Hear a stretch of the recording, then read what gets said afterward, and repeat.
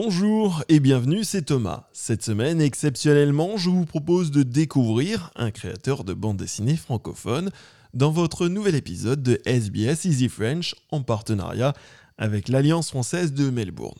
Chaque semaine, vous avez rendez-vous avec Easy French, votre compagnon d'apprentissage à votre rythme.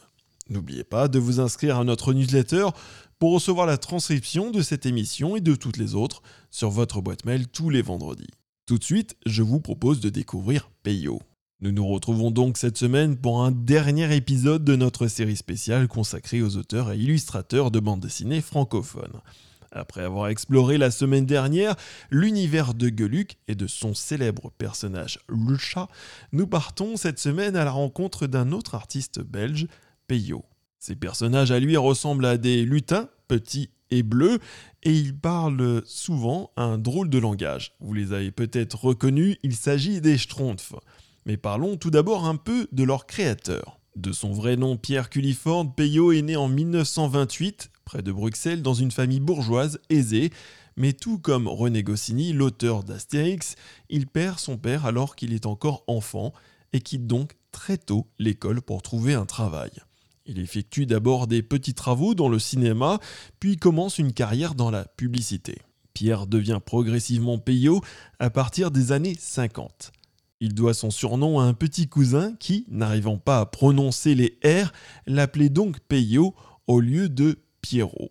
Tout comme Gueuluc, c'est le journal Le Soir qui lui ouvrira les portes du succès en publiant ses premières planches.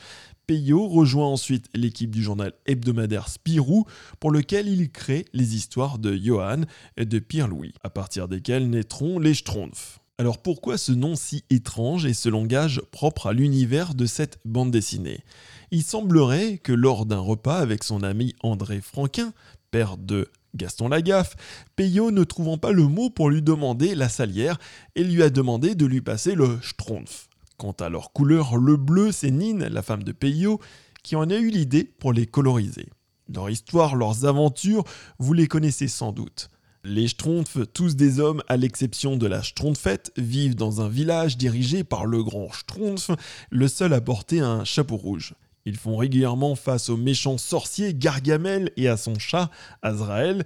Certains y ont trouvé des ressemblances avec les régimes communistes et les idéaux égalitaires. Saviez-vous en revanche que Peyo fut autant un dessinateur qu'un véritable homme d'affaires, l'un des premiers à marchandiser son œuvre à la manière de Walt Disney ?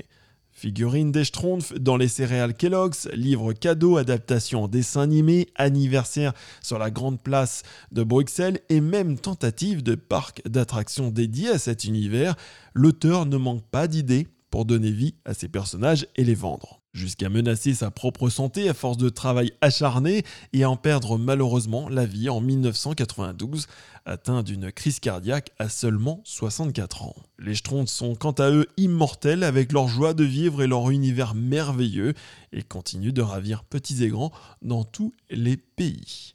Voilà, c'était le dernier portrait d'un auteur de bande dessinée. On se retrouve la semaine prochaine avec un nouvel épisode de SBS Easy French.